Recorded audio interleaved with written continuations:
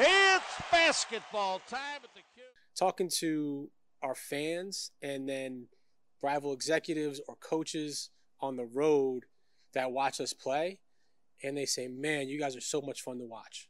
And that's genuine. I think the thing that I'm most proud of is how this team captivated a city, put the league on notice, forced the league to put us on a national TV game because they had to. And more of those will come, hopefully next year.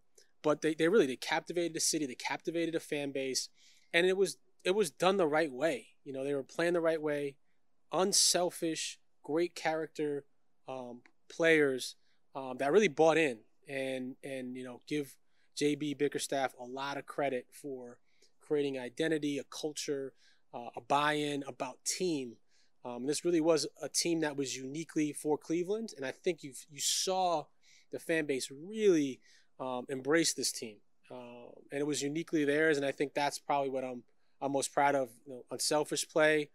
Obviously, we had a lot of individual successes, but when you guys write about the Cavs, you write about the Cleveland Cavaliers and what they did this year. I'm pretty proud about those achievements.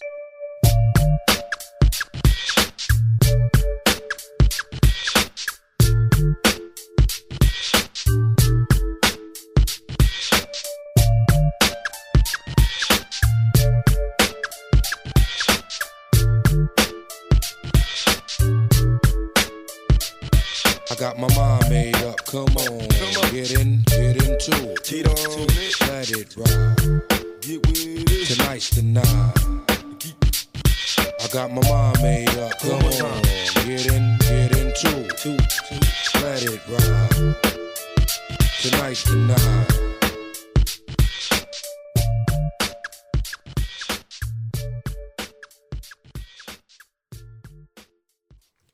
Rubber Rim Job, episode 11. I usually say the boys are back. This brother right here that I'm blessed to introduce right here, he's joined us a few times. He joined the board around the same time I did. We came along, and then he just, because his game was so much better than mine, he just took off. He's one of my good buddies on the board. Welcome, M. Booby We Trust. What's up, Rich? Glad to be on. I flew from Florida. It was 90 degrees, boobs.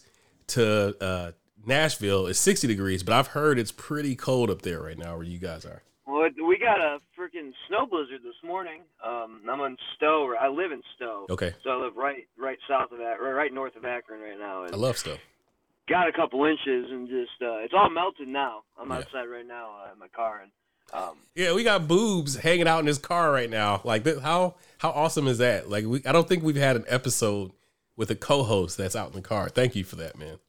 Oh, no problem. It's just better. I had my office, but it's better this way. So with a 3-year-old still awake. So. Oh, absolutely. One of my first. So I had my first place out in Kent, out on 59, when I was running one of the record stores out there. Yeah. My second place was right off of Graham Road. If you went right, you were in Stowe. If you went left, you were in Cuyahoga Falls. And it was right up, right up there off of Graham Road, off of 8th Avenue, by the is it Krieger or something like that? That red market. That's the Krieger's market. Yeah, it's still right there. Yep. And one thing I used to hate about driving Graham Road into Kent was Stowe police were always, because there was a Swenson's. Silver Lake boys. Oh yeah, that's right, Silver Lake. That's right. That's right. Right, good call. Yeah. Right on the freeway. Oh man, Silver Lake. They got that country club right there, brother. By the exit. And so I had this because I fashioned myself a Playboy. I had this Mustang GT. It was all black. I put this ridiculous tint on it, boobs, and I had these 12s in the trunk. So because I thought I was, was, and so I'm driving Graham Road to get out to Kent sometimes when I was still living out there. I got pulled over so many times. They were like, okay, we're going to pull you over this time for your windows, this time for your music, whatever. But it was totally worth it because I would stop at that Swenson's that was right out there as you pulled into Kent. Right on Kent Road, yeah. So I know your stomping grounds. We actually played one of our regional games at Stowe High School, Stowe Bulldogs. We played one of our regional games out there when I was playing high school ball. Yeah, so I like Stowe. It's real nice out here. Real nice. Stowe's always been good to it, brother. So I guess that almost answers my first question, but where you from, Boobs, originally? I'm from Garfield Heights, closer up to Cleveland. So from a Bulldog, now I was a Garfield Heights Bulldog, and Right. now I'm on Stowe, closer to kind of where I work. But yeah, Garfield Heights is where I grew up and graduated with, Mr. Bask. Man, Garfield Heights is just a freaking powerhouse now. No, they are. They are. At the They got all time, those kids from the inner city living in the coach's living room. yeah, right. Is that Michi Johnson out there? Yeah, Okay. yeah. Well, it was Michi, yeah. Okay. And Sonny Johnson's the coach still out there. AD That's now, right, Sonny yeah, Johnson. coach. Sonny Johnson. We talked about that on the previous. Yeah, So yeah. when I was coming along, Michi was one of the recent standouts there. Mhm. He was playing recently. He was the kid LeBron went to the game to. Yeah, He absolutely. went to Garfield Heights to watch him. I think his sophomore year or so, because that dude was pulling up from 40 every time he crossed half court. So when I was coming along in early 2000s, I don't know when you graduated from Garfield Heights. You guys were like the third banana. Warrensville always had 6'10" guys, and Bedford always had these big dudes. And then right after those two teams, we worried about Garfield. But what you're saying is those dudes are roaming the roost now. Like you guys are running the whole chicken coop. Oh yeah, they run it. They run with St. Ed's and everybody now. I mean, Okay. they I think they're ranked top 3 every year. Okay. All right. They're Garfield running Heights. recruits to D1 and everything. So you went from Bulldog to Bulldog. Stowe is the Yeah. home of, is it Larry Zonka? Is that where he's from? Stowe, I think. I don't know. Okay. I don't know. I've been out here that long. Yeah, so you haven't even stepped foot in the high school yet, man. I'm disappointed in you, Boobs. I'm pretty sure Zonka from the Dolphins came from Stowe. I know that Mike Vrabel went to Wash, but he was from the Stowe area. Yeah. Yeah. All right. So how long have you been a Cavs fan, and what's your favorite Cavs memory? If you're from Garfield Heights, I would guarantee you're going to say live. I've been a Cavs fan my whole life. All obviously. right, my brother. I mean, My brother. My favorite memory, man, I think, the single memory is obvious. I think it was the Detroit, the Game 5, and then Game 6, which is where my name came from. Shoot it, When movie. when Gibson hit all those threes. But, man, nothing really brings the memories of that time back quite like remembering just LeBron stomping all over Arenas and Butler and Jameson when they were on the Wizards before we traded for Jameson. Yeah. Back-to-back first-round series. Yeah, just the Deshaun Stevenson diss song and all that stuff. I want to say they were they both 6-game series? I think neither of them were sweeps. No. Okay. I think 5, 6. 5 and 6. I think so. That first year that they beat them, they almost didn't. Damon Jones hit a crazy shot. But I was genuine. I think that might have been like a 4-6 matchup, or not a 4-6. A 3-6 matchup or something. Yeah, 4-5, 3-6, something like that.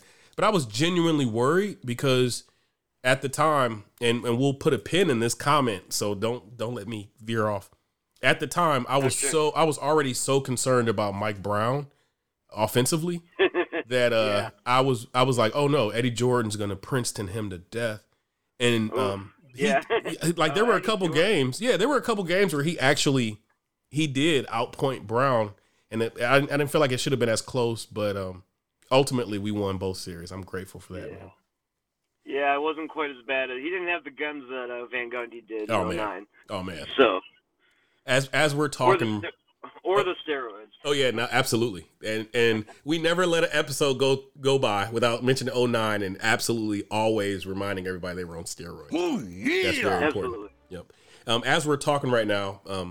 we're watching Game 2, or at least I am, Boobs.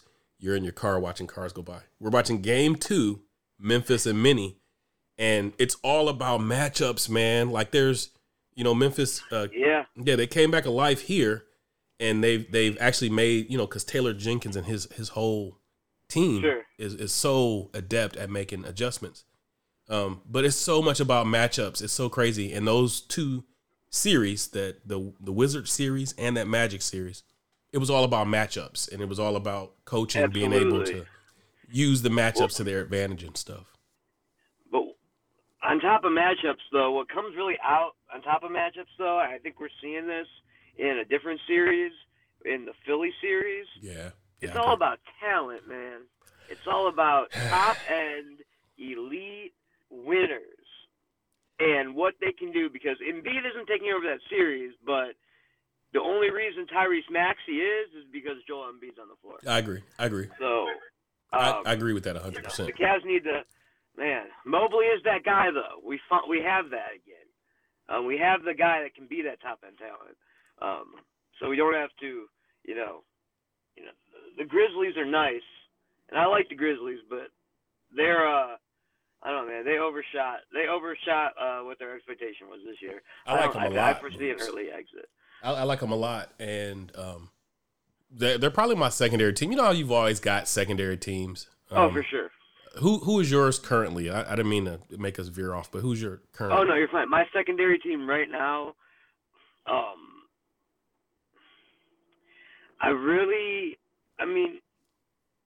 Mobley's rookie of the year, but I love the Raptors, man. Even though they're getting killed. They're getting killed badly right now. But they just don't have the guns to go up against Embiid. They're a different team.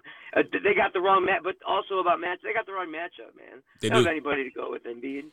And their they rookie would have been better against a team like Boston. They totally would have. Death match. Yeah. Their rookie unicorn, they've actually lost their rookie unicorn, so that game 2 wasn't nearly as competitive, even though game 1 eventually blew open. So I agree with that. I love that as your secondary team, because I've always been Nurse. Dude. I love Nurse. I think he's the best coach in the league right now. I do too. So I love Nurse. I've always been a fan of Usai Ujiri. And absolutely. And to bring a guy from the D League, man, coach like that, and he does it every year, Boobs. Like every single year he's doing that. So like if it wasn't Fred VanVleet, then it was Pascal Siakam, then it was Boucher, and he's always plugging in somebody. And there's a series on YouTube. I don't know if you're familiar with it or not. I think it's called Open Gym. No. Okay, so check it out. It's like 10 years in. And so they started it, I believe, when Ujiri first got there. And they follow the entire season, sort of like Rubber Rim Job, but like with video. And it's really awesome. If you get a chance to check it out. I love Ujiri and I love Nurse. I love that he was ballsy enough to make that transition from Casey. Because everybody was like, yo, you could, he's the coach of the year. Like, let's just keep. He's like, no. I was getting ready to veer into talking about them making a coaching change. So I'm actually glad that we stopped that, because I want to I want to start this off positive and only talking, like, all right, let's do this. Like, let's prime this, right? For this episode here, everybody has made fun of, and we make fun of them, but we love the From the Desk of Koby Altman's, right? Absolutely. That was the best part about it. It's been awesome. You want to make fun of it, but also you realize this guy was like a hermit crab for the first couple years, for the first 4 years or so. So now he's feeling himself. Like it's actually great that he's doing this. So this episode, we're gonna say from the mind of Koby Altman, right? And you and I, jointly, we're gonna see if we can. There was a series back in the 90s and 2000s. It was like Herman's Head or something. Do you remember that? Like Inside Herman's Head. It was a weird TV show where the whole show was like comedians that were inside this guy's head. We're going to do something like that right now, where we're essentially, we're going to jump in there. We're going to play the inside the mind of our president of basketball ops, Koby Altman. So before I even jump in this, let me see if we're on the same page here, Boobs. How you feel about Koby Altman, and then we'll jump into what his job is in front of him. I think Koby Altman has always been an excellent executive. Okay. I think at first when he first got promoted, when Griff and Dan had their, Griff wanted, hey Dan, I want all this money and you can't tell me anything ever. Because I don't like you, basically, right. and because you tell me too much. Well, Dan is obviously like, well, I don't pay executives, one, so here's a long-term offer with some money in it, but I'm your boss. I'm Dan Gilbert. I own the team. Well, so then he made the switch to Koby Altman, and Koby Altman was out of his depth at the time. And he had LeBron James, and he had, and he had the Kyrie Irving demand a trade. Right. His first order of business as a Cavaliers GM is to trade, second best player away. Yeah. Your second best player to, and then you're coming up on a contract year for the entire franchise. Absolutely. And then, you trade him away, but you can't really make the trade you want to because the owner wants to thread the needle. He wants to compete now, and he wants a pick. So you get the Brooklyn pick. You pray. Listen, man, they knew Isaiah Thomas was never. They knew. That's why. That's very important to me. They actually knew? I think I forgive it more if they knew and they were just like, we'll just take a gamble anyway. They knew because when the concerns about the medical info came out when they did their own scans on him, they got that same info from the Celtics. Got it. But then they took a second-round pick with those kind of concerns. They knew. They knew from day one. They knew that Isaiah Thomas needed surgery and that it was probably a 18-month recovery period. Okay. And they knew. Okay. They just did. They were hoping Jay Crowder would be a much bigger participant than he was. A more willing one participant. Of the best two-way players in the league. Right. But then his mom died, and he was having a tough time personally, man. Got it. And he just wasn't the same player that year that he even is now, years later. So ultimately, Koby Altman did the best that he could, I thought. And I think with Dan's backing, they decided, Dan was calling the shots, then. Let's be realistic. Okay. They kept the pick. They were a Spencer Dinwiddie bomb away from getting Luka Doncic. I remember watching that all fold out and the way we were keeping our eyes on that lottery pick and everything, even though we were in a contention, we're running for the finals and everything. And that game, oh man, that game was because it was like we can literally have the best of both worlds. Going into the playoffs and everything like that, we were so hopeful. Houston was one groin pool for Chris Paul away from upsetting the Warriors. Yep. So it was it looked like we could have our cake and eat it too, potentially. We were a George Hill free throw away from going 1-1-0, and LeBron broke his hand on the back, punching things. So I totally get it. I totally get where you're coming from. In hindsight, it's easy to say, oh, they shouldn't have did this, and Kobe was, he got off and he was so bad for this and that. But if you remember being in that moment, he could have had a couple breaks go his way, and he would have looked like a genius back then. So absolutely. Okay. So proceed. And then he gets number 8, and he drafts not the home run of the draft, right? But Colin Sexton was a good pick in number 8. He's an electrifying scorer. You got to hit singles at some point. You're not always going to hit a home run. You're not always going to have Evan Mobley right there. I think the Cavs wanted Trae Young, but he went way earlier. I think the Cavs may have wanted Shai Gilgeous-Alexander, but he wouldn't work out for them. There were some wild cards. There was the Kevin Knox out of Kentucky, who was who literally looked and played just like Booker, who had just been taken the year before.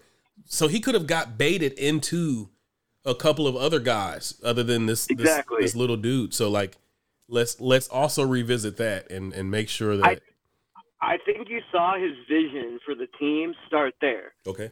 Character guys, work ethic, at least one elite skill. You know what I'm saying? Sure. So, elite scorer. Colin Sexton is still the hardest worker on the team, even when he can only shoot from a chair. People have differing opinions on Colin. I'm not even his biggest fan as a player in general. We can get to that, but at the end of the day, those are the guys you want in your corner. Right. And then, as Koby Altman moved through the rebuild, and then unfortunately Dan Gilbert had his stroke, which forced Koby Altman to kind of take ownership of the team and the situation in a way he almost never had to before. Right. And then the next year he comes right back. He's looking at pick number 5, and Barrett and Morant and Zion off Hunter. The board. Yep. So pick number Hunter off the board at 4. Atlanta leapfrogs him to go ahead of him, and he's looking. His best player on the board is Darius Garland, a point guard. He just drafted a point guard the year before. So a lot of GMs in that situation, they would have gotten scared off. They would not have drafted Darius Garland. But after going and watching that guy shoot in the gym for about 12 minutes in a row and go through a workout in L.A., him and Bayline left with their jaws on the floor, man. They were like, what the hell? and now look where we are now. We're about to give Darius Garland a maximum rookie extension this summer. As soon as possible. So that was the right call. I think Koby Altman has the, courage to make the right call, even if it's doubling down, or even if it's calling out a mistake he previously made. Okay. You know what I'm saying? Yeah. I don't think he's going to double down on mistakes. I think he's got more autonomy than any GM has ever had under Dan Gilbert. Okay. And I think we're in a good spot with Koby Altman. So I don't think he really asked for much better than what we have right now. Really quickly, because he's been hitting home runs, left and right lately. Yeah, really quickly, because it's important to say this. Sure. He's not just a GM anymore, right? Like he's president of basketball operations. He's president of basketball ops, and we haven't seen anybody ascend to that under Gilbert. Gilbert's been the owner of the team now for 15, 16 years. Right. And so this is the first time a guy has reached that, by doing his job and sticking with the franchise. And then Mike Gansey and Brandon Weems have both moved into offices closer. Absolutely, as the official GM and the assistant GM. What can you say about either of those two guys? Because I actually really love and respect both of them, like their contribution from what I've seen as a fan just watching. I was really worried about either of those two being poached, almost as much as I was with my next GM candidate, who ended up getting poached by either Utah or Portland. Portland. And Andre Patterson. But how do you feel? How do you feel about Weems and Gansey, really quickly? I think you're seeing two excellent player development executives. Okay. They know not only how what to look for when you're kind of drawing up a big board, but they understand like fit. They understand the game. Sure. And Gansey especially. I mean, Weems is a different type of person than Gansey, but Gansey is just he's probably like the backbone of the analytic movement going to the Cavs is Mike Gansey, and kind of how that relates to kind of just like player, like the science behind the player, getting them to eat right, getting them the best equipment to work out with, getting the right experts in place, getting the best facilities, getting all those things. And they're just big pushes behind that, and really upgrading things with the charge too, and making that, as much of a, first-rate farm developmental, system. Exactly, first-rate farm system, and kind of getting, they're able to kind of look at the things they do with the charge and see, hey, this worked. Let's try it up here now. This did, they're putting things into action. Kind of a little bit what Masai Ujiri was doing.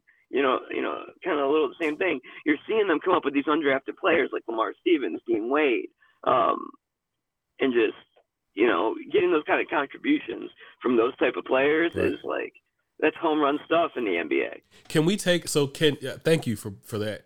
Can we take a second to acknowledge how good that whole system and that whole, Moses Brown at the end, Goodwin. Yeah. You already mentioned Stevens and Wade from last year. Like, these dudes are finding these diamonds, and it's so essential for a market and a organization like Cleveland to be able to do that. Like the saving grace, the big saving grace for the Guardians all these years has always been their pitching development, right? Like they do what they do, but as long as they keep finding those golden arms, they can supplement their lineup, their bats and stuff, and they just keep developing these kids, right? Cavs are starting to show something like that when they are able to pull these guys out of their ass, essentially. Like exactly. Yeah. And I love how the premium has been set that they're finding a lot of experienced guys like Wade and Stevens were both 4-year college players. So they're actually like, let's potentially find not necessarily a Draymond, but like those guys that are ready if you're patient with them and let them get caught up to the speed, they can actually make a difference along the margins at a discount. And I can't help but say, one of the teams that's best known for that, of course, is Miami. Pat Riley has made a career out of finding the Anthony Masons and the, whoever you want to. Oh shit, what was that point guard's name for them down in the Heat? The ball-headed Anthony something. He went on to play with the Nuggets. I can see Anthony Carter. Okay, yeah. Like Pat Riley has always been the king of finding those guys and being able to, help them develop and find a role. Duncan Robinson kind of thing. Cavs are starting to show with Altman, Gansey, Weems that they're capable of doing that too. And I couldn't be happier because we don't have the Miami beaches and stuff to lure those free agents. So that really gives us that gives us an advantage that we didn't have before. And all of that is overseen by Koby Altman. I love it. You got, he's built this, man, from the ground up. He learned a lot from Griff, don't get me wrong, but he's really taken ownership of it and made his own. So sure. Koby Altman, man, from the mind of him, I think I think we have like our, I think we have kind of, I'm not going to compare him to Pat Riley or anything, but I think we have kind of our executive in place, that we can trust as a fan base. I love, this isn't, he's a brother, and we talked about Isai Majiri and during the pandemic and stuff, this came up a lot because of the different, racial tensions and all that kind of stuff that was going on. But we're going to use this to transition into talking about our head coach and the relation he has with that front office, because both of these guys are brothers. And I'm like, for me, there's some confliction because I'm like, we got this one right. And this brother's doing what he's supposed to do. He's got this organization. He's got the people underneath him. Everything looks structured. Everything is running.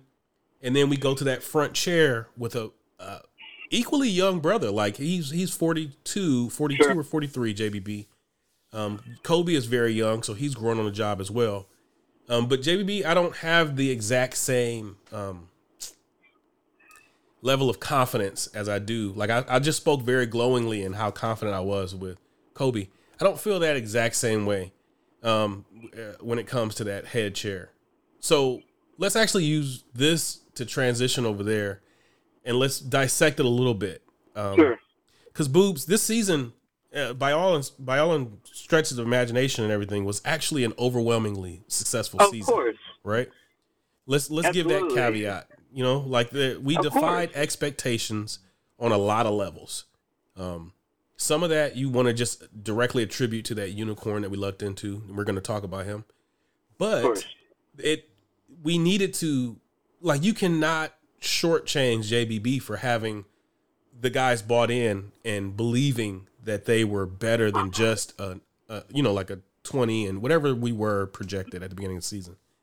No, you can't. Right? No, you can't. I mean, I've been openly frustrated with Bickerstaff on the board, and that's no secret. But at the same time, after I get over whatever I just saw him do or not do during the game, I'm like, man, is this a function of dramatically increased expectations in the short run? Because some of these things you wouldn't even be thinking about, worrying about with him, last year at the same time. Right. But all of a sudden, now he's, in the playoffs and he's going, in the play-in and, or heading towards the playoffs and trying to hold on to a sixth spot. He's got a decimated injury-laden roster. Right. And the only thing I would say is that I think while the front office and the coaching staff remain on the same page, outwardly and inwardly, I think there's maybe a little kind of in the back of your mind type of thing with some people in the front office that are like, what happened with some of the things that, because, they have a very open communication thing going on with Bickerstaff. They talk all the time, they don't tell him ever what to do. You know what I'm saying? It's his team. He runs it as he sees fit. Sure. They give him the players, and that's how they're going to do things, and that's how Koby Altman has decided that they're going to do things. But they hear, they come out of these conversations with him, and this is something that I'm kind of saying that I kind of know to be true as per things I've heard, is that they've come out of these conversations, these pregame or these planning sessions with Bickerstaff, thinking one thing, and then they see the game happen, and they see something totally different take place. Right. And they kind of wonder what broke down to cause that to have to happen. And I think some of it can be a function of JBB never really being, I mean, he's been a head coach, but he's never been a head coach with these kind of expectations, with this kind of talent, in this kind of situation before. So at the end of the day, you know, and that I really try to be forgiving in that sense. But then there's some things like, man, can a coach really fix these things? Like some weaknesses that I see that, and I'm like, can you get by without that? How much talent do you need? I know exactly what you're saying. Yeah. So let me for the listeners out there, and I know most of the guys who are listening, I've had it confirmed for me recently, Boobs, that we got a little contingent that are not actually RCF members. So we're starting to stretch out with Rubber Rim Job, and we're getting some guys outside of that. But for those that are not on the board, so in our game day threads, Booby here has championed long ago calling out some of the shortcomings and things like that. And, you know, like there's guys on the board who are like, oh my God. But as the season went on, like some of the concerns and fears materialized, right? Absolutely. And you know, like there's a contingent that's also like, hey, no, we see this every game, like the Sir Doms and the Cuckoos and these guys. So if you're not on the board, first and foremost, get over there and join the board. Get on there and join us. But I wanted to give a little context, you know, because as great as Boob's NBA fan mind is to me, that's been a spot where he's been attacked recently. But I'm like, I don't think this cat is wrong. I love his passion. And so here's the way I approach it to kind of like, you threw me the alley-oop on the JBB concern. Sure. I'm similar to you. I'm harder on my coaches because I've coached. And I went from player to coach, and I've coached against guys who didn't play. I've also coached against guys who handed my ass to me. Like I knew during some games where I was playing checkers and the coach on the other side was playing chess, and I was like, shit, you know, like I'm gonna have to watch this, you know. And when I'm saying I've coached, I've 7th, 8th grade, but I've coached, and I've sat on some in some varsity and things like that. I've helped with developmental projects in regard to helping guys develop. So I have an appreciation for the strengths. Like I've seen some strengths from JBB and his staff. I've sat personally and watched JJ Outlaw like a wizard, like work with Garland, Sexton, Okoro in some respects, some of these perimeter guys. And I've also sat and watched Lang work with the big guys. You know, like I've watched these dudes help develop these guys. So it's not a butcher session, right? Like we're not butchering the bench. Absolutely. But really, they done a great job developing. Absolutely. Some, right. Some guys. Yeah. But some guys, you know. But then there's innate things that you can see from a coach. So like while I was sitting on the bench and I had certain guys, you know, across from me or whatever, and I was like, this dude is watching, he's seeing the game a little bit quicker. He knows his team better. And he also has a feel for how to, like, when to work the refs and how to work the refs. All of those things don't always line up with where JBB is at. And I have concerns that are like, there's some of those that are like not innate, you know, like that should be. Like if you're going to be great at this, and you don't have to be a former player. There's Bud, there's Atkinson, there's guys that are like, you know, they have a feel. Nurse even, I don't believe was a former player. But like some of the other guys like Larry Brown and the Van Gundys, they all played and stuff like that. You know, whatever, D5 or whatever they played, but it doesn't matter. Right. In this case, JBB, he played in college. He was I want to say D1 athlete actually. I want to say, what is he, 6'4", 6'5", or so? There's times, Boobs, where I'm like, I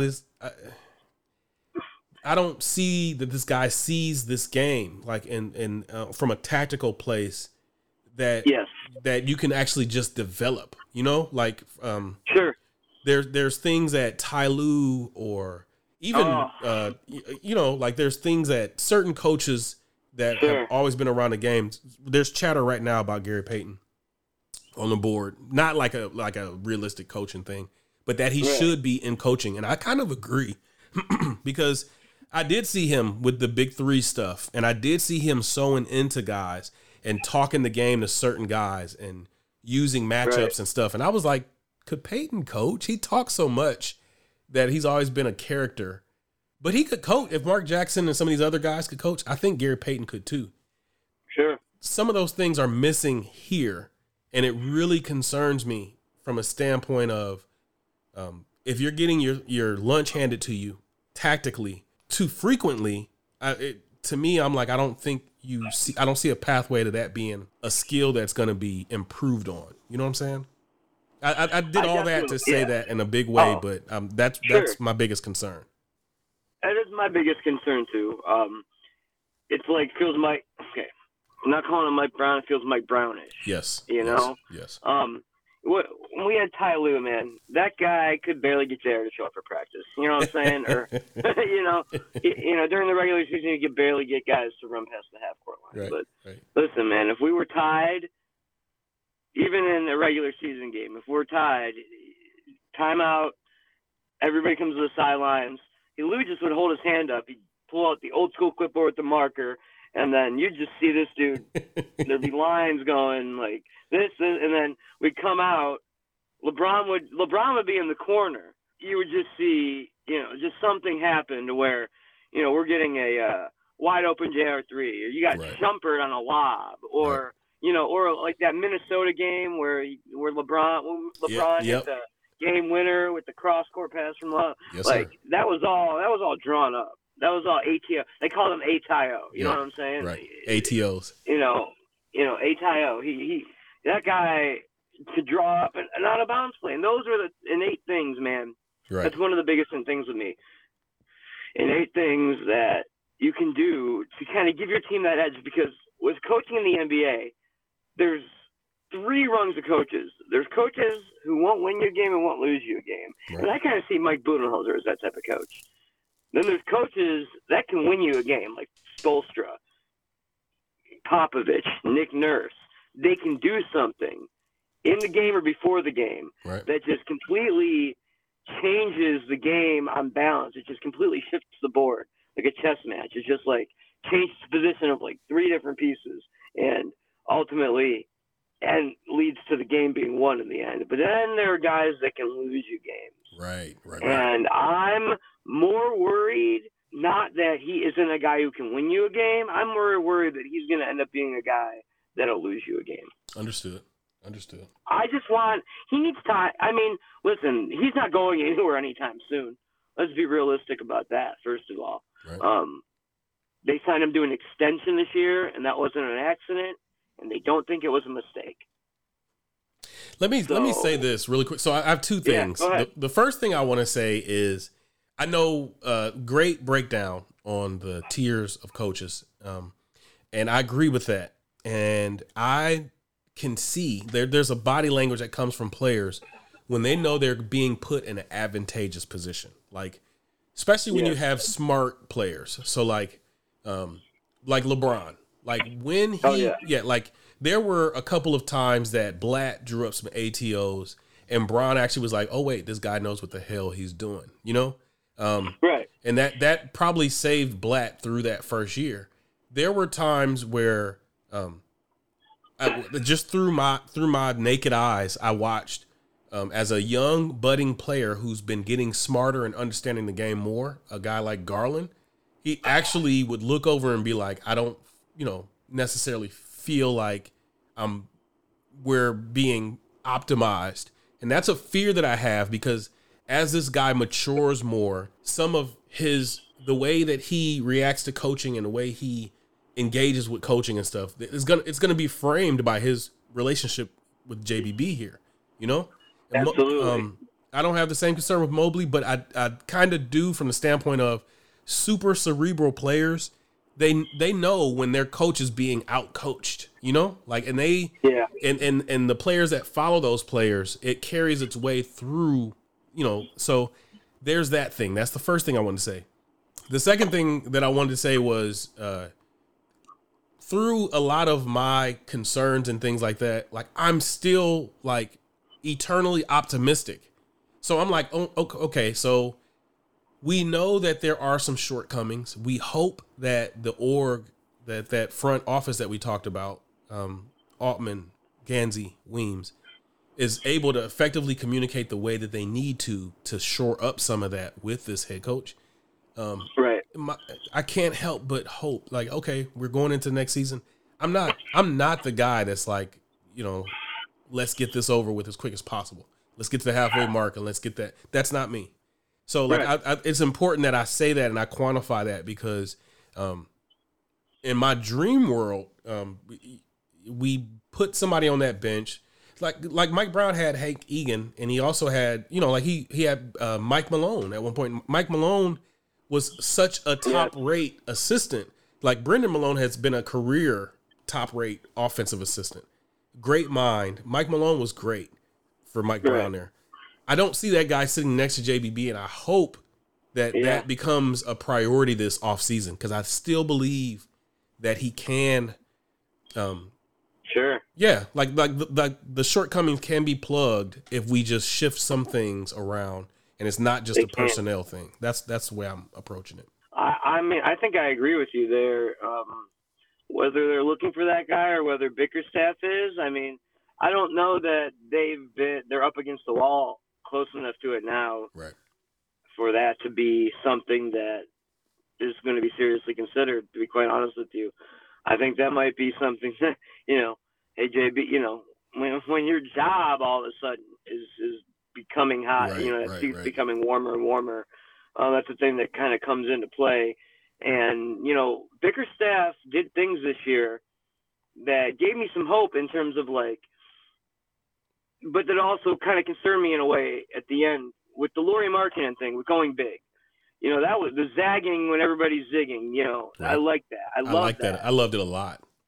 And it worked, and I think I kind of see a framework of success where that can work, not just in the regular season. That can work in the playoffs at times. I agree. But I feel like, and it may have just been kind of a reaction to the roster and how things happen. He became so over-reliant on it. It's like when we had to go small,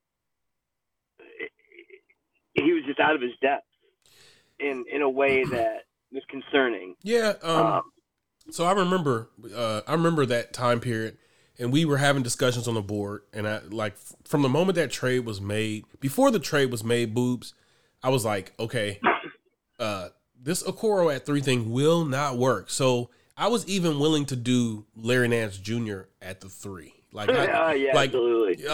There was a part of me that was like, let's do what everybody else is not doing. Like, we know the Warriors ushered in this brand, right? Positionless, Draymond sometimes, Hampton 5, we'll go small, all that kind of stuff. But how many teams and where are the teams that are doing something different with length and everything that we've known actually works in this league, right? So I have to give credit because we've known since Okoro was drafted that he's a JBB kind of guy, right? But he was willing to make that adjustment before the season started, where he was like, you know what, Okoro will come off the bench, Sexton, Garland, and then we went with the 3 towers and stuff. So there's been times where JBB made tough decisions, like we just said about Altman, that gives me hope that's there's growth potential. The big concern is still the in-game tactical and rotational stuff, but we've seen he's made tough decisions in the past, and I don't know if arms were twisted in order for that to happen. Doesn't matter. My optimism, and as we're having this call right now and I'm talking about it, I'm talking myself more into growth can happen this summer that does not, make me come away as concerned about the in-game management and stuff.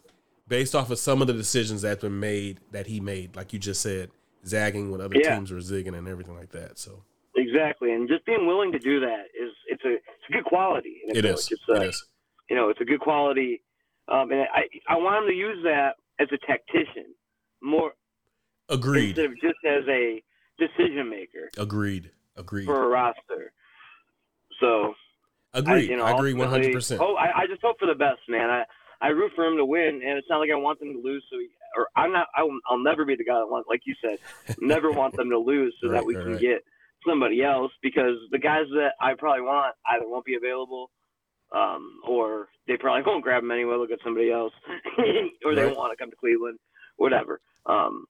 So, with what we got, and then the way the guys run through a wall for him, I got to respect that. You got to. Because that doesn't happen everywhere. The kind of culture and the kind of togetherness, they're talking about the team, and we'll get to this, I know, momentarily, but, like, they had the exit interviews and stuff, and then they were talking with the exit interviews with the media and the players, and, like, Kevin Love's already planning a summer training camp for these in guys. Nashville, here in Nashville. They're all in Nashville. Right? Yeah, right there, right by you. And then, like, you can go sing karaoke with them, man. Whenever they. I promise you, I'm not even joking, because there was a time where Baker and Wyatt Teller were here, and they posted it the day after. But I was like, man, if Teller is still here, I love Teller. Teller's my favorite offensive guard, my favorite offensive lineman. So I was like, if they're still here, I'm gonna go chat with Teller. Like that's what I cared about. I'll do the same thing here. So let's put our mind of Koby Altman hat on, and let's close out the JBB part of this segment, right? With our mind of Koby Altman hat on, we've determined we're going into this next season giving our 42-year-old coach, who just got an extension, an opportunity to grow more, right? Yes. If the opportunity presents itself, because we're not going to force him. We're the type of executive that's like, we hired this guy to do this job. We're going to empower him to do it. We're not going to force him to do it. If there's an opportunity for him to upgrade the other guys in his bench next to him, cover some of those warts, we would highly encourage it. Like we'd actually would say to him that could be, like there's this at your disposal in order to, if you need to, like go get your boy Fizz. Like they're like butt buddies. Go get somebody who's got some game time chops, who you would actually trust once they sit next to you. And this is no slight to Buckner, because I actually really love Buckner over there. I've seen him during games where he gets up and he's trying to plug certain holes, like JBB's working the refs. Buckner gets up and he's like, let me talk to these guys. So there's no slight to him, but that there's a need still to have some things plugged up. But from the mind of Koby Altman, we're moving forward with our young extended coach who has the guys bought in still. How do you feel about that? Are you in agreement on that? Since we're both? I'm with you, man. Okay. I mean, that's the way it's gonna go, and I mean, it's working right now. Okay. So until it gets to the point where it's untenable, you have to hope for the best, and you have to give them the room to grow. So I'm on board. All right. So the next, we're gonna play clips of Altman's exit stuff throughout this. So I'm gonna be splicing it up. I don't know which order he went in, but I'm gonna go with the very next and the thing that gives me the most optimism is our unicorn, Boobs. That, like before the season started, there was this nagging and pending feeling that we still needed to get lucky. We still needed to hit big, and so that lottery night happened. We lucked into that third pick. Yes, and, we did. There was all kinds of discussion. There was all kinds of names. There was all kinds of moving around and all this kind of stuff. From day one, as soon as the Rancho season was over, his senior year of high school, and he went to USC, I was like, that guy. Like in the same way that I did with Embiid coming out of Mount Verde. Same thing here. I was like, that guy. Like he's going to be a perennial all-star at least because of his tools. If he, even comes close to reaching where he's supposed to go to, lock in on that guy. And when that third pick happened, Boobs, I did not think we were going to be able to call this kid's name. That was the best thing that could have happened this summer. Oh my God. We can't understate that. The Cavs knew kind of early because it came out Houston was enamored with Jalen Green. Right. Very quickly. So the Cavs knew on lottery night that they would have a chance to draft Evan Mobley after they figured out where they were picking. And from that point on, they were you always do your due diligence everywhere, but Right. they weren't trading that pick as much, just as little as the Grizzlies are trading the Ja Morant pick when they got, you know what I'm saying? Right. They were not trading that pick for any amount of reasonable compensation, even unreasonable compensation. I don't know. I mean, it's so hard. You can have as many number 10 picks in a row as you want. Right. But you're never going to get an Evan Mobley. No, you're not. Unless you get lucky. No, you are not. Sure thing, Evan Mobley. So, I mean, like, could you imagine? We know what it's like to draft these kind of guys. We know what that means. Man, could you imagine, Boobs, that Seattle War Room back in 2000 and whatever year Durant came out? Right. And, everybody knows Portland's taking Odin at this point in time. And their phone was probably going crazy. And at the time, they had all these motivating factors because they were getting ready to be purchased within a little bit of time. And there were some guys in that draft that were probably more ready and probably could pay dividends, like sell some tickets right away kind of thing, if they were like trying to save the Sonics. Could you imagine like knowing, because at Texas, KD was very clearly a unicorn. It was like this guy, oh my God. This almost 7-foot guy is shooting threes because he doesn't have any muscle on him yet. But he's going to take over games at some point in time. That's what it kind of looked. That's what it felt like to me. As soon as we knew Houston was definitely taking Green, it was like, yes, I hear the offers are coming. I hear OKC is willing to give Presti's firstborn child and all this kind of stuff. Like, no way. Like, I don't care under any I don't want SGA anymore. Like, whatever they got to offer, I don't even want it, because we know what this guy is going to be maybe in 2 or 3 years. Dude, from day one, this guy took the court, and you're just like, we got him. Like, this, like, yep. We're like, this is the guy. All right, so we did all the roses and all that kind of stuff. We're really optimistic about the unicorn, Evan Mobley. What best, if you're Koby Altman, are you saying, from your mind right now, let's make sure this guy is getting this done this summer. Let's make sure as we get ready to come back and, get ready from our summer work, that this has been developed for this kid for year 2? I'd say weight is number 1 from a physical standpoint. Okay. Shooting, number 2, from an in-game fitting on the roster, fleshing out his best talent standpoint, free throw shooting, mid-range shooting, three-point shooting. Okay. Is number 2. And number 3 is that dribble, that face-up game, that dribble drive game that he started showing at the second half of the year when he was blowing by guys from the outside. He was. Twisting through 3 guys and laying it up, or switching ball right to left hand midair and slamming it. He started tightening up his dribble a little bit. Like when he came back from that injury, like he showed, hey, I can actually tighten this thing up. It's not just out there for anybody that wants to take it. I'm sure he was probably watching film of himself. Absolutely. And, the kid makes adjustments, not just from game to game, but from quarter to quarter. So I agree with your list. I agree with your priority. There's no reason. So like last summer, we saw a whole bunch of video of him and Steven Adams working. He started off, and you could tell Steven Adams was pushing him around and all this kind of stuff. And as the workouts went along, you're like, wait a minute, this guy is giving him the business. Exactly. He started actually adjusting. He started facing him up a lot more in their one-on-one stuff. He started battling him. He started learning how to use his base a lot more. Yep. This summer, if I was like, I'm going to pick this guy for him to work with, I don't even think I would pick Steven Adams. I actually would really like to see him pick up some of Laurie's. Help me say this, Boobs. Is it Lowry or Laurie? Because I want to. They call him Lowry. I call him Lowry Markkinen. I think is usually the call by John Michael. So. Okay. Thank you, John Michael. Because I want to say it. We talked about it on one of the other episodes, and I was like, I want to say it like the season salt, and that's exactly what it is to me. Right. I want to see him pick up some of that because Lowry is not doing it off the dribble per se.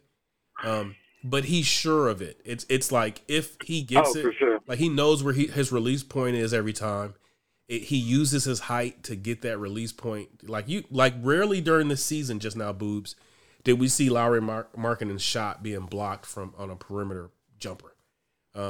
Mobley, no, absolutely not. Yeah, there's some inconsistency with Mobley with his release point. There's some inconsistency sometimes with his form.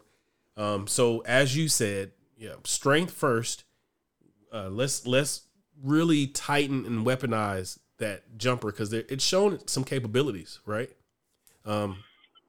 If he spends the entire summer working with his brother Isaiah, that would be cool because I saw Isaiah this season really show his face-up potential. And you mean future Cav Isaiah Mobley? Hey, I would love that. I would honestly love that. As I'm watching right now in this game, I'm seeing Jaren Jackson's best friend from Michigan State, Tillman, Xavier Tillman. Yeah, he's literally a position. He's a contributor on a contender solely because of his relationship with JJJ. Yeah. This guy he's unlocked himself. He looks like a defensive player of the year candidate now. In that first year before Tillman got there, he looked like a kid that was lost and wasn't sure about anything. So yes, bring in Mobley. That's 39. We got 39 and 57. Man, that's his best friend. It'll help him develop. It will keep him in the gym, and it would help, iron sharpens iron. Bring in Papa Mobley, as far as I'm concerned. Put him on the bench right behind JBB. Yeah, this guy. Give my boy the ball.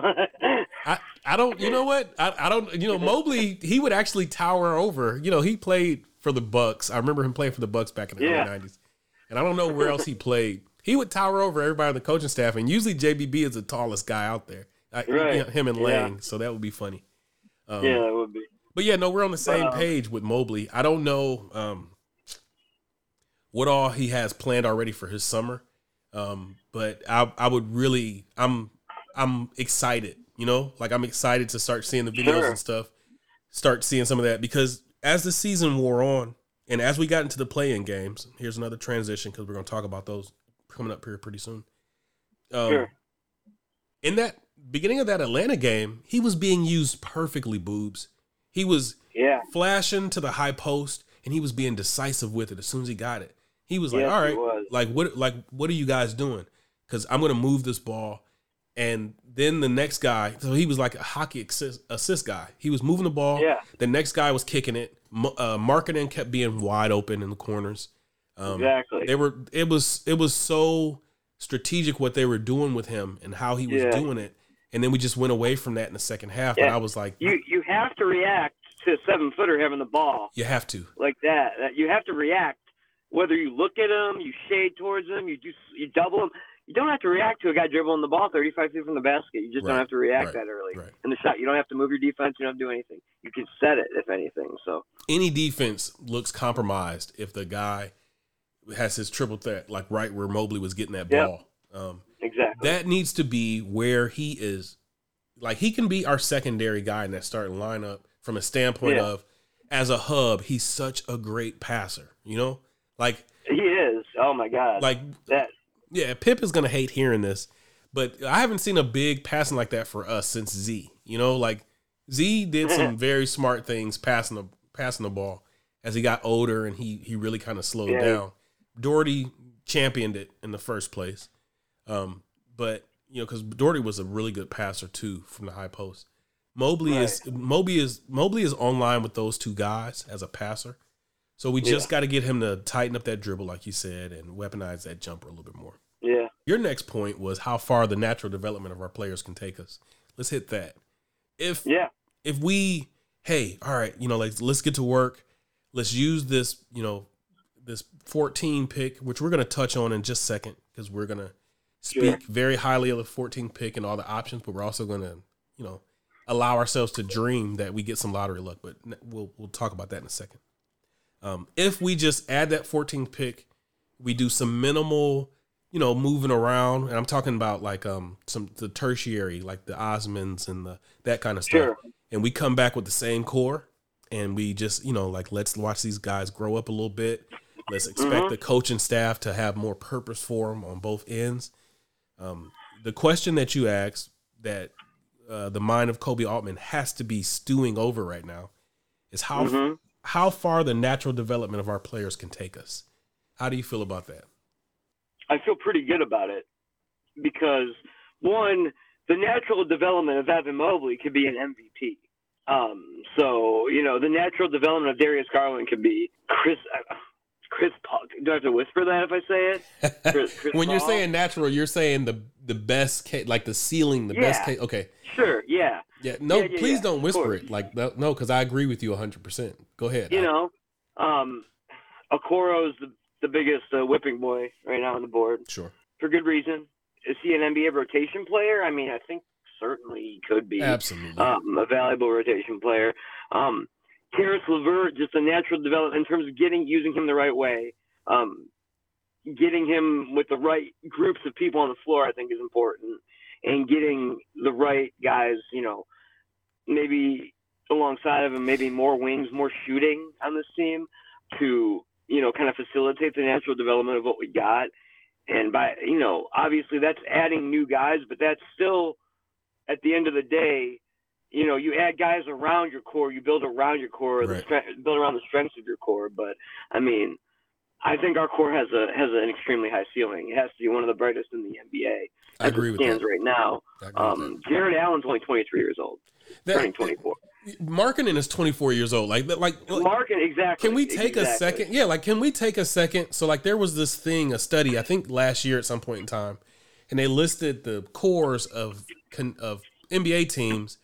And if we made the list, I don't even think we made the list. If we did, we were at the very back of the 10. Yeah, we were it was like ESPN. I think man. Ford did it or something. Yeah, and they were loving Atlanta, they were loving Charlotte, they were loving Boston, even though Boston shouldn't have been on that list. They were loving a lot of guys, and Memphis has borne itself to be true. Sure, but I would put us in that top 3 now, literally, just from the acquisition of Mobley, what we showed this season, the Garland ascension. I would put us in the top 3, up there with right now, up there with Memphis, and we didn't even mention Colin Minnesota. Sexton. We didn't even mention Colin Sexton. Oh my God! Thank you for saying that, and it's very important that you say that. I think you and me may have been adversarial. I know I was adversarial with Rich because I was taking a standpoint of, in order for us to see more and the better and the best of Garland, we needed to clear that deck. But as the injury happened, I was like, okay, no, wait, this could be a blessing in disguise. Because this guy may now willingly accept the role that I believe he'll be best at. Yes. So let's actually touch on that for a split second, because let me make him my wild card right now, Boobs. If everybody's like, okay, looking at the roster as it currently stands, we will probably just be a play-in still. Let me offer this for you. If we can figure out the Sexton conundrum, if we can create that role for him and clearly define it for him, where he can actually take ownership of it and he can excel at it, because like you said, he's a gym-holic, right? And he's obviously very passionate about, being loyal and sticking with, the guys who stuck with him and everything. I believe if we enter this season and this role is very clearly defined, hey, Colin, you are our 6th guy, okay? And there'll be sometimes you come off and you're going to, share minutes with Garland. There's sometimes you're going to come off, you're going to share minutes with LeVert, whatever. But when you come off, we want you to do blam, blam, blam. Like your hair is on fire.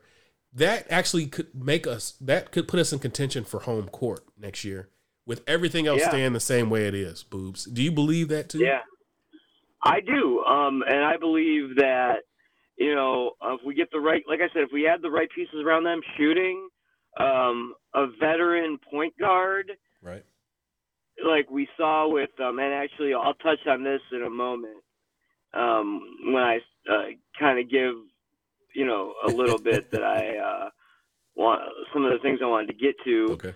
With kind of dropping out there just for people to chew on, getting a veteran point guard and, building that roster around kind of the premier guys that we have now.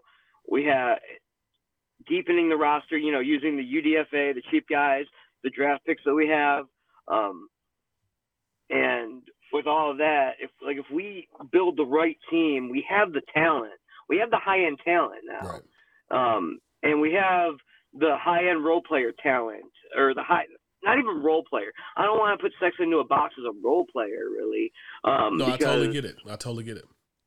But at the same time, he could.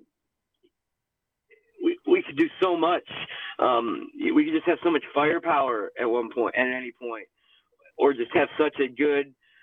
We could have such a good fitting roster. He had shooting that we sorely missed. Right. He had speed. He had rim. He had he had getting to the line. He had so many things that this team kind of struggled at various points throughout the year.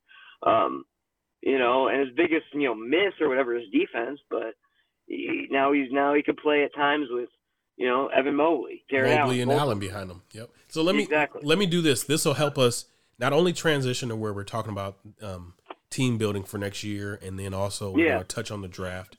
But I'm going to make this. Let's do this. Let's do this exercise, right? Sure.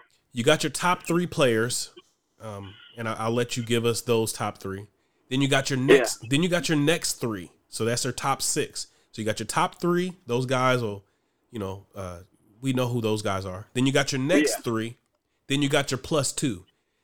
I need you to feel the top 3, next 3, and the top 2. These guys are all protected. You're like, I'm going into next season. These guys are going to be a part of this rotation. Give me those 8 guys. All right. The top 3 are obviously Mobley, Allen, and Garland. Yes, sir. The next three are going to be part of the rotation. The next 3 are going to be Lauri Markkanen, Caris LeVert, and Colin Sexton. Yes, sir. All right. And then the 2 ringers, and I'm going to put this as overall when, it gets down to the nitty-gritty of the season. It may not be this way at the start of the season, and you might know kind of where I'm going with this, but the next 2 guys are going to be Ricky Rubio and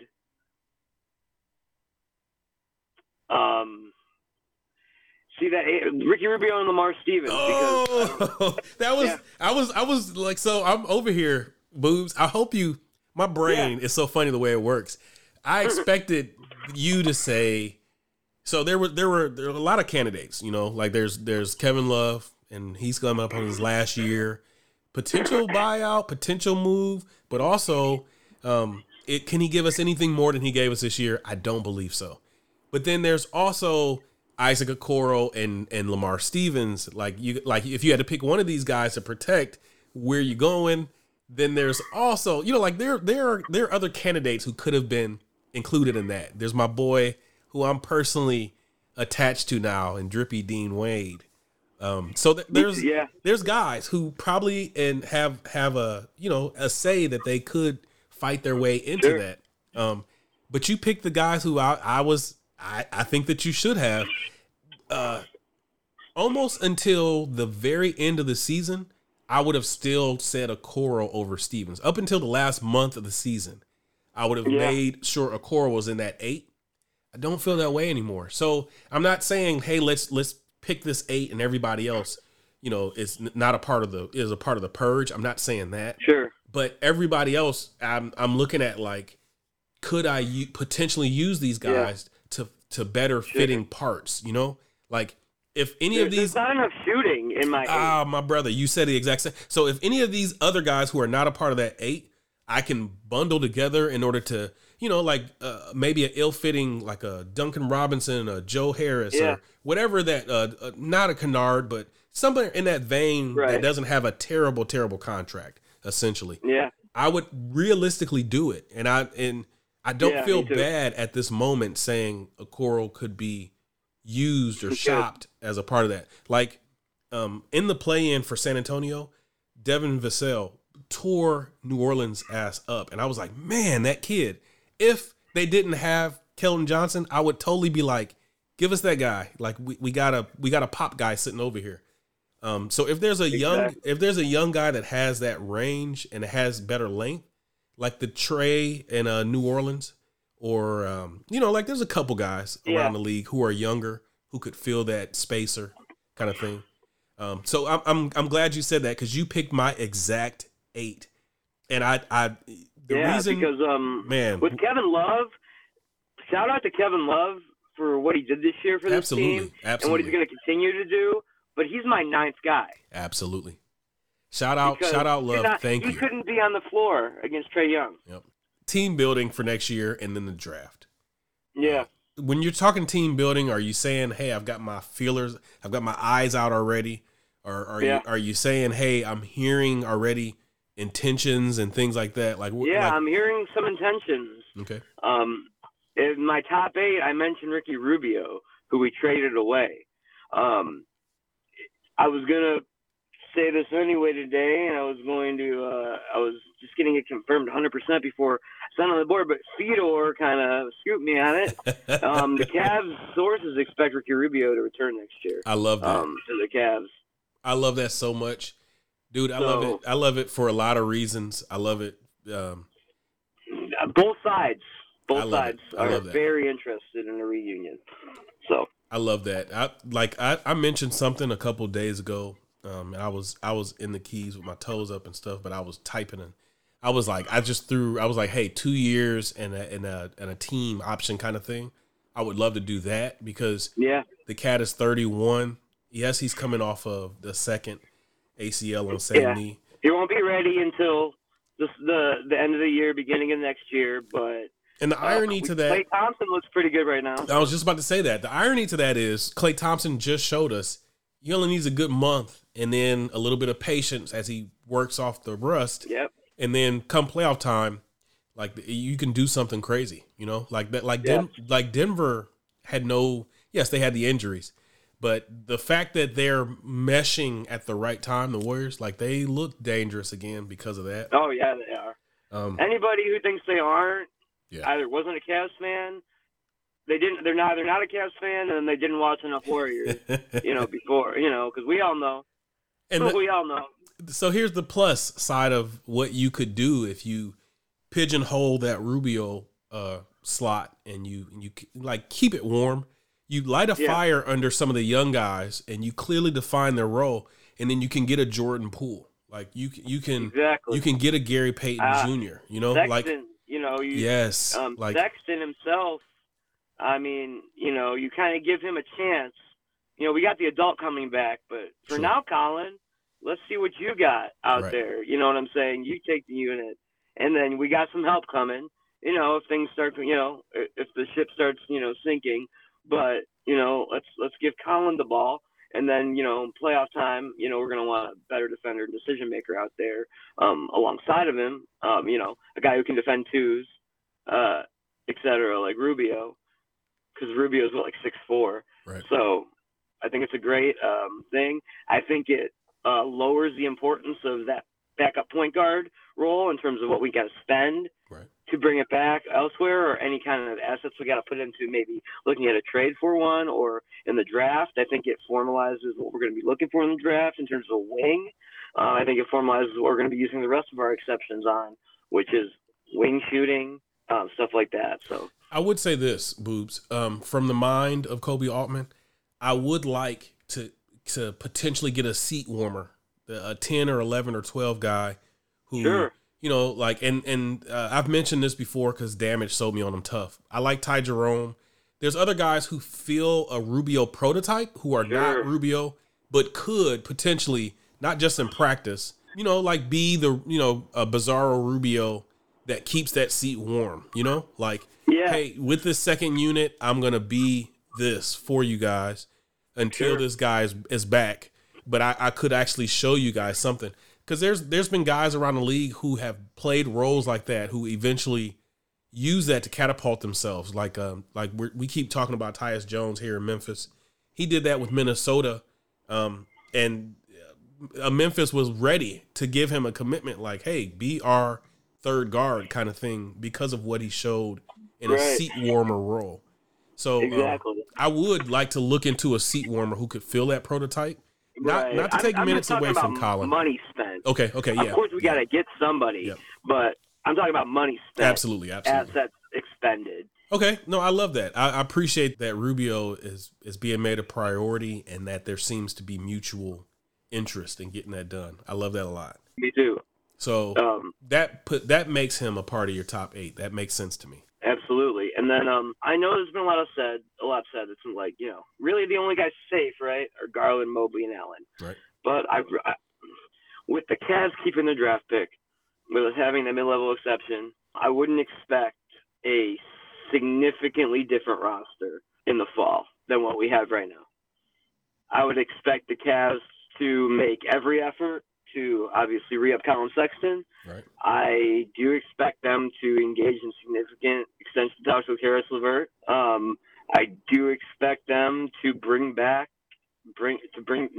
band back together, man. Okay.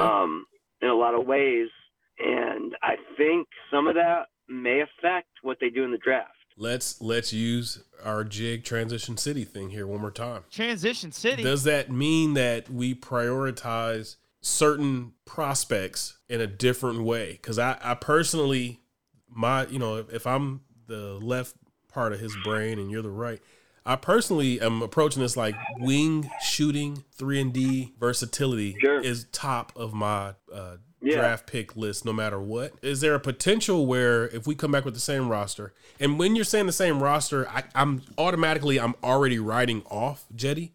Maybe I should not. I would not write off Cedi Osman yet. Wow. Okay. Koby Altman is the guy who scouted Cedi Osman. Wow. Koby Altman is the guy who brought him over here essentially and had Griff draft him. And Koby Altman's the guy who saw Cedi Osman having a career year before Rick Rubio tore his ACL. That is true. As a guy who's on an expiring contract, that's lowering in value, it's about $7.5 million. And I think the following year it's non-guaranteed for about like 6.8 or something like that. Not a bad gamble is what you're saying. Exactly. I mean, they will go through the trade market. Okay. They're not going to say we're not going to trade Cedi Osman. Just like they're not going to say we're not going to trade Isaac Okoro. Right. But they're looking to develop Isaac Okoro this summer. They're looking to unlock his offensive game. Right. And I said that with quotation marks, yes. In my while I said that. But both of those guys, maybe they'll check out what we could package those two guys together. Could we package those two guys for Duncan Robinson, save Miami a bunch of money? Maybe that's something they look at. Yeah. I do know they like Duncan Robinson. Is that something that he would be open to? Mickey Harrison's cheap. So, you give him expiring money, sure, non-guaranteed the following year, and then a young guy like Okoro who's got another year on his rookie deal. Yeah, heat culture him, and you know what I'm saying, and get his, he's got that kind of, maybe he could do a better job with him, or maybe put him to better use. And they got that Max Strus, however you say it, to kind of replace Robinson's shooting from that same spot. So I wouldn't be shocked if something like that happened. Sure. But I don't necessarily think it's a done deal either way, one way or the other. Okay. I think Cedi expects to be here as of right now. So coming back to that 14th pick, which, like worst case scenario, that's where that pick is at. But as we just saw with some lottery luck, weirder things have happened. Boobs, I don't even want to go down that road because some of that top end talent, man, I would buy season tickets if we got a top 10 pick. I'm just be honest with you. I'll go ask with you, man, on a whatever package. Like if we get Jabari Smith. Oh man, if we got Jabari Smith, I gotta lock those tickets in. Seriously. That guy would be the perfect piece. I haven't even considered any of the chat or you and I were chatting a little bit about Banchero, but I'm talking about Jabari Smith. Like Jabari Smith is the guy. Oh man. So yeah, him and Jaden Ivey are my top two guys. So after lottery luck, if that did not come to fruition, we're just gonna play worst case scenario. We end up with that 14th pick. Sure. What is your list looking like? Just top 3 guys, and then we'll kind of wrap this thing up here. Yeah, I do think the Cavs have some upward mobility potential in the draft. Okay. Or downward, depending on what it looks like. See, I think they could go one of two ways. They're going to get that wing. They're going to go with that wing. Sure. Are they going to go with the 3-and-D wing? Are they going to go with the Ochai Agbaji? Like that's my current favorite. from Kansas. He kind of, another who's a Big 12 guy. Sure. Shot the lights out. Came in, is making a big impact right now. For Memphis is Desmond Bain, right? So now another Big 12 guy, good defender. He's a great athlete. He's got kind of the physical profile of a Matisse Thybulle. He's got that almost 7-foot wingspan. He's got that. He's only 6'5", which is the downside. Maybe 6'6" in shoes, but 6'5". What is Matisse Thybulle's? What is he 6'6"? What is that? I've always felt like he just looks like he's like 6'7", 6'8" in his length. That standing reach. Agbaji is the same kind of way. I think he's got that long standing reach. Okay. That long wingspan.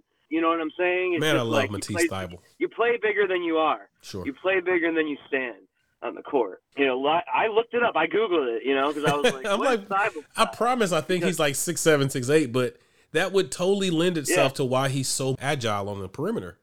Exactly. Crazy arm length, but he's actually not some lanky dude. Like he's just, long arms. Okay. Exactly. So, they could go that route. And, I think you have a lower ceiling there, certainly. But he brings a lot of what you're really looking for to the team. Lower ceiling, but higher floor. 3 and D. You could plug him in day one, and that guy is going to win games with you. Right. And he's really a lot of what you need, man, to kind of bridge LeVert and Garland more than even bridging with the big. It's one thing to have the dunker guy, shading towards your ball handlers, but to have the corner perimeter defender doing it too is just like kills your offense. It shrinks the floor. It cuts the floor in half. It shrinks the floor. Yep. But then there's guys like I know one of the favorites on the board right now is Torrey Eason. Right. And he's long and he's kind of got more of a developmental profile, but a little bit older. I think, what is he, a year younger than Agbaji? Yeah. He's not, a little younger, but I don't know. I'm not the biggest fan of him, but I guess statistically, from an advanced stats perspective, he's a darling. Here's my take on him really quickly before we breeze to the next guy. He jumped off the screen to me in the maybe 2 or 3 games I saw, because I saw there was like an early year thing where LSU and Auburn, both of them I think were undefeated in the SEC, and Auburn, like they had a lot going for them with their pressure and everything like that, but Eason kept making these plays, and he was playing from the 3 to the 5. There was this one oop thing that he did where I was like, all right, take Shaq's son off the floor and just play him now. And then he did get the time and he made a difference. I think Auburn still won the game. And then the next time I saw him, it wasn't against Auburn. It may have been against Kentucky or something like that. And both times he jumped off the screen as somebody is like, I know this guy's supposed to be a wild card, but he knows what he's doing. He knows he doesn't need the ball in order to be effective as an offensive player. He knew how to just be smart and play off the other guys.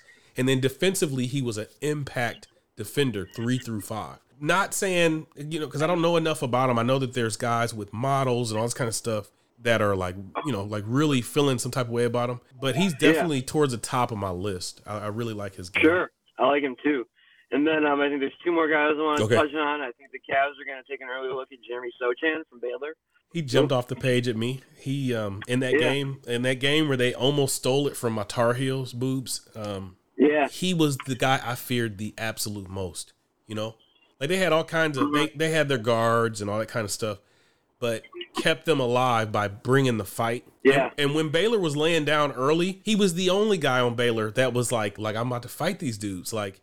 Right. He was out there. He was mixing it up. Like he was mixing it up with Baycott. He was mixing it up with dude ended up elbowing him and getting ejected actually. Sure. And it almost turned the whole tide of the game. So he has a weird, even though he's super young, I see a little bit of like Draymond to him. Like he's got. Yeah, I like Sochan. I like him. I like Sochan. I like him. I think he might be a trade down target. And his offensive gain is totally. I think he's gonna slide. Okay. I think he's gonna slide to the late teens, early 20s.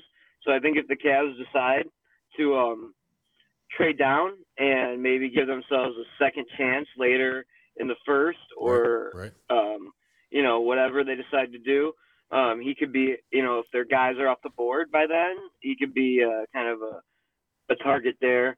And then maybe the most intriguing, and he was brought up by, at first, I mean, I've been looking into him, but the first mention I saw of him on the board, shout out to Ben, Okay. RCF Ben. Yeah. You can't discount what RCF Ben says ever. You know, That's our OG. You have to take that's him our serious. our man. Yoda. The OG of the OGs. Yeah. Exactly. And he said the Cavs needed to get to 8. I don't know if this guy will even be there. I think this guy may slip well past 8. But the young Frenchman, I don't even know how to say his first name, Altman Dang. But he has the physical profile. He has the best physical profile of any of the players we discussed. Sure. He's like skinny Nick Batum, I think, a little bit. But he's stronger a little bit. Sure, He's got that wiry Giannis strength. I'm going to call it wiry Giannis strength. You're about to have me. You about to have me looking at grainy film in a French countryside gym for the rest of the night here. He played in the pro league over there, I think, or whatever. He played in the pro league. There should be good footage of him, but he had a absolutely terrible, ugly start to the season in the NBDL, whatever league he's in. Sure.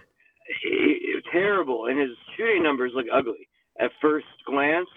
But this is a guy who came on so strong in the second half of the season there, and has really just kind of popped off the page.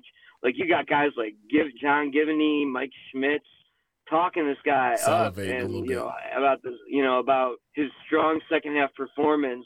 And he's drawing so much eye-popping interest in these lottery teams because he just got that physical profile of just, this guy's an elite. He's long. He's like Anthony Randolph. Oh, man. No, I mean, he's that long, lanky. We can handle the ball. Oh, man. Jerky. He's a strong contender. Everybody on the board knows how passionate I am. So, Boobs, my favorite food of all time, always will be, is macaroni and cheese, right? Like you cannot go wrong. Like, I've had some terrible stuff, but I don't even put that stuff on my plate anymore. I can look at some mac and cheese and tell you, but I mean, if the event has it, I don't care what it is, and it's got some good baked mac and cheese, dude. Like, my ears perk up. Like, it's a good day for me. Anthony Randolph has always been my mac and cheese for NBA prototypes. And so who's that? I'm gonna ask you this last question, then we're gonna literally wrap this up.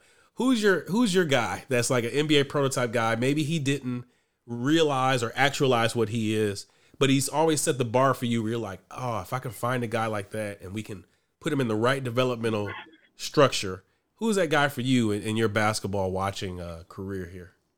Man, I'm gonna get it's almost as embarrassing. Come on, brother. Say out loud, but like, man, Perry Jones was my guy. Oh, wow. But I was not Eli's. That was not me. I agree with you 100% because Perry Jones was right after Perry Anthony Jones Randolph. I was like, is this Durant? He was right after Randolph. He was in that Big 12. He played for Baylor along with Quincy Miller, I think it was. It was his running mate. And I was like, dude, this dude is about to take the KD model to the next level. So no, you're not wrong. I've always he was more offensively gifted at that college level, right? But that's because they were so helter skelter. Like, Drew just had them dudes. He rolled the ball out and just like, go play.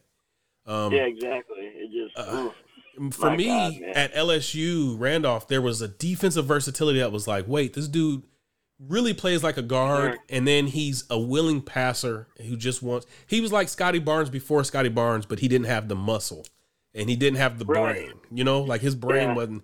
So like, everybody's come along since then. Patrick Williams, Scotty Barnes, who've actually had more body and more brain. I've been like, you guys need to thank Anthony Randolph because he showed you he walked so you could run, kind of thing.